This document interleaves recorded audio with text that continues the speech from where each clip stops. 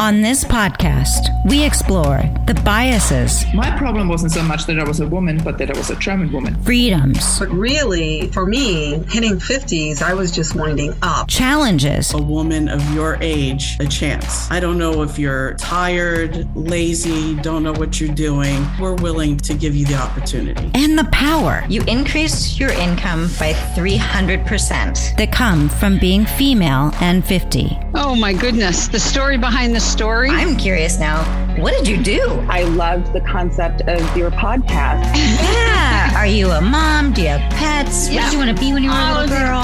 Oh my goodness. Wow. Watch out, world. We're 50 and we're not dead yet. Welcome to 50 Not Dead. Today, it is my immense pleasure to welcome Demetria Henderson. Demetria is the Director of Diversity, Equity, Inclusion for the College of Business at James Madison University. She is also a leadership and empowerment coach. She's also a lovely, funny, and fun woman. I'm so excited for you to meet her. Demetria, thank you so much for being here today. I really appreciate your time. I appreciate being here. Oh, my pleasure. Would you mind just telling us just a little bit about who you are to get us going? Ooh, who am I? Okay. I would say that I am a woman in her 50s, a Black woman in her 50s, because I very much cling to that in terms of my social identity, my race and my gender, who is on this path, this journey called life. And right now, I'm really at that stage where I am looking to, not to be cliche, but be my best self, but at the same time, really be a person that is able to make a meaningful impact in the lives of others. And so that for me is a part of my mission, the idea of maybe leaving this place a little bit better whenever I do leave this place. And so for me, that is very important, this idea of being able to help and empower people to live in whatever their truth is and to go after whatever their truth is for them. Oh, well, you are singing my song. I love that. And in your role at the university, how often are you able, or, as being the Director of Diversity, Equity, and Inclusion, are you able to fully empower and act on that mission, would you say?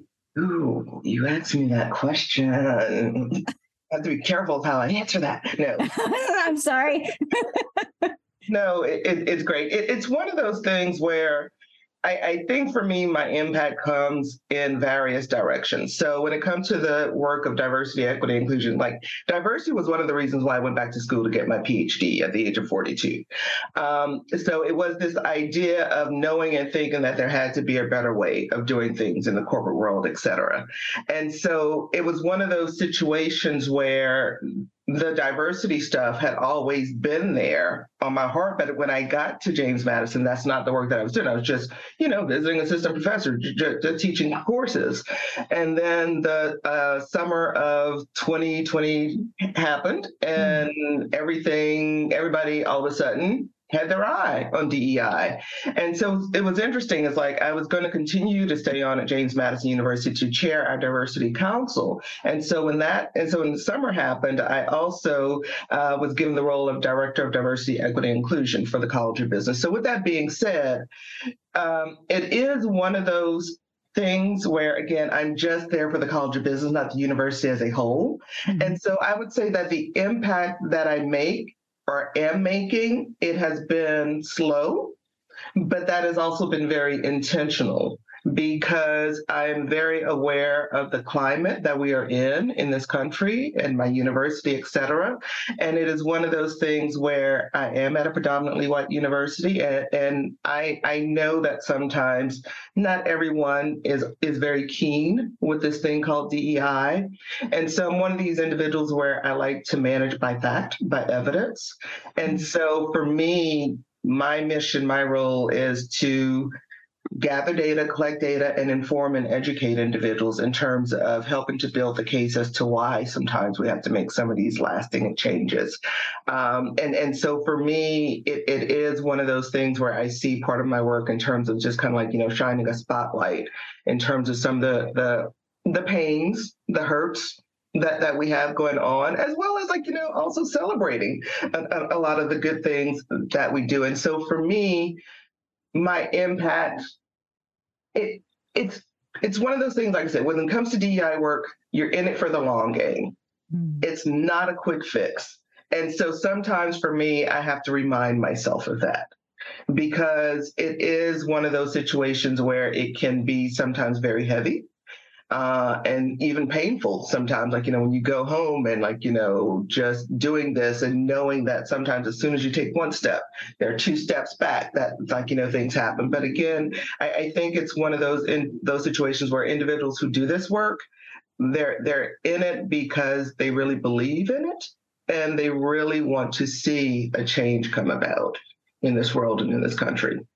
One of the things that comes across my mind is, when you said that you present with facts and figures to help teach and educate individuals and share information, I would guess, and I could be completely wrong, but I would guess that with age, that coming at something with facts and figures and just having lived through a lot of things in itself gives you some clout, so to speak, where in the case that our age actually might be in our favor, as well as facts and figures, because I would think that some of that, what you're facing is, as you said, painful. And I would think at times so angering and so naturally human to be reactive.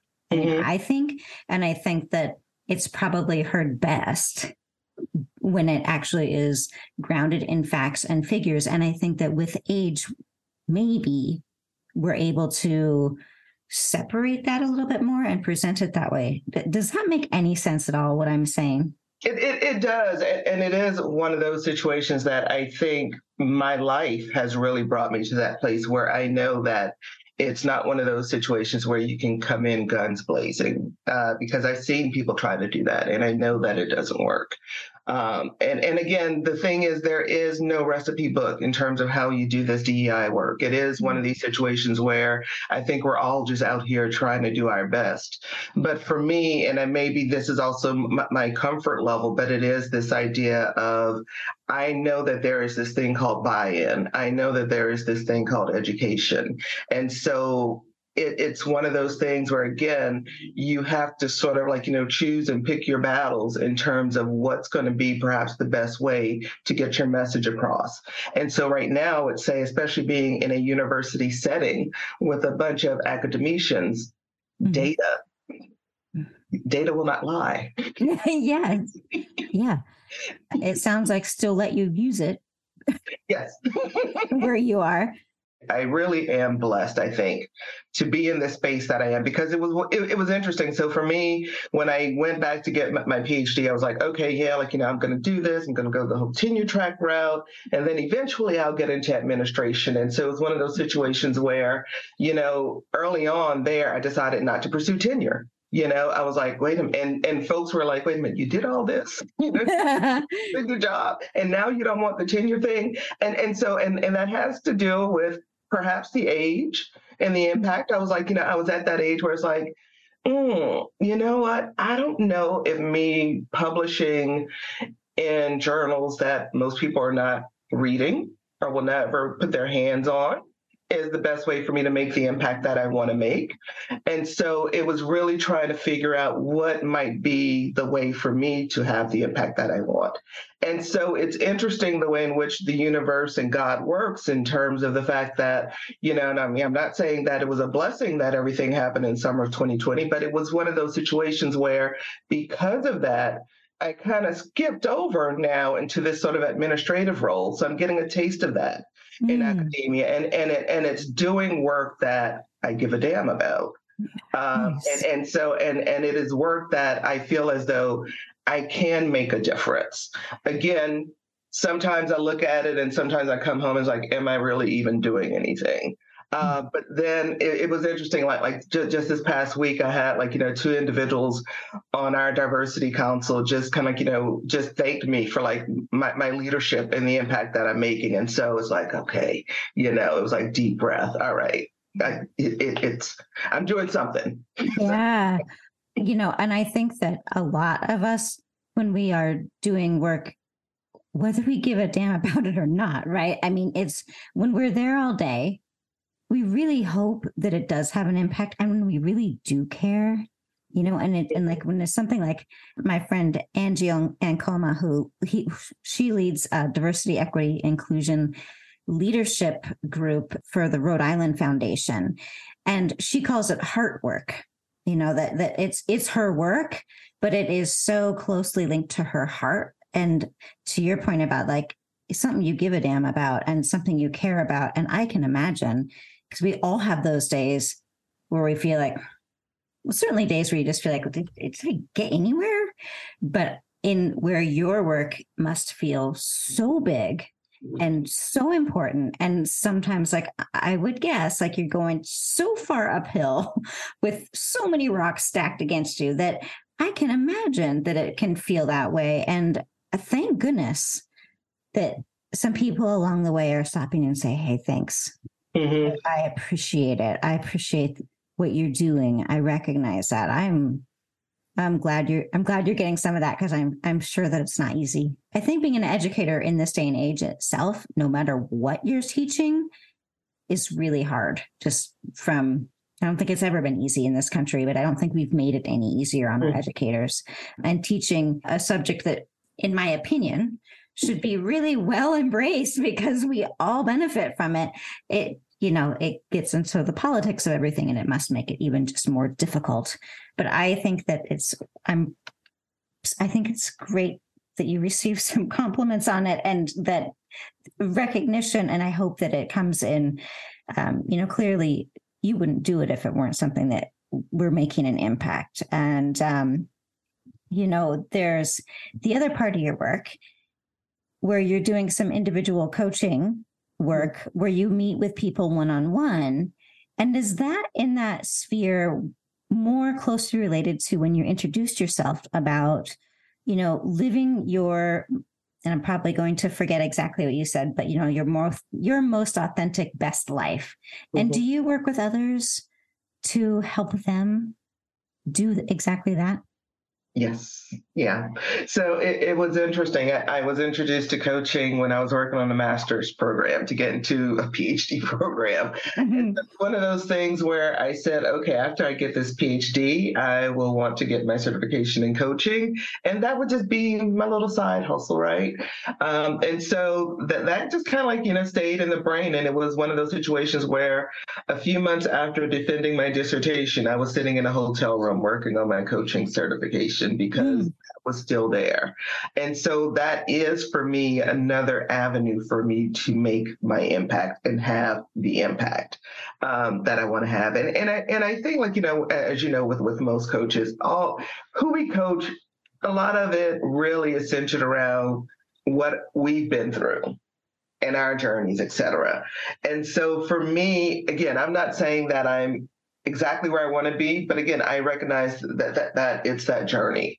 And for me, it's one of these situations where I really did a lot of self-work in terms of really understanding who am I, what do I want, and actually being okay with saying what I want. For me, that was one of my biggest struggles. Right. And so this idea, so it's like, sure, yeah, the education stuff, the job stuff, fine. But to really think about this idea of building this business on my own solo, a service business. And it's one of these things where sometimes you ask yourself, who are you to think that you can do this, et cetera. And so these, for me, are many of the battles and the hurdles that I had to overcome. And so with that being said, in terms of my clients and the people who I like to work with, I really love working with mid-career professionals. Mm-hmm. Or sometimes at that crossroads, who are really to that point where it's like, is this it?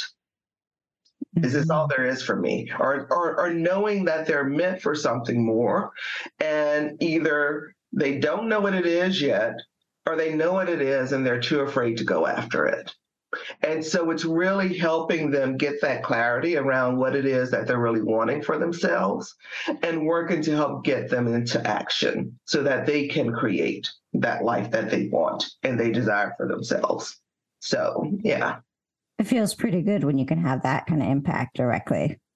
I try. Oh my God. I don't have any doubt that you have that impact on people. And I think that's one of the greatest gifts of coaching, is when we're able to do that. And certainly that work of, am I enough? Am I worth it?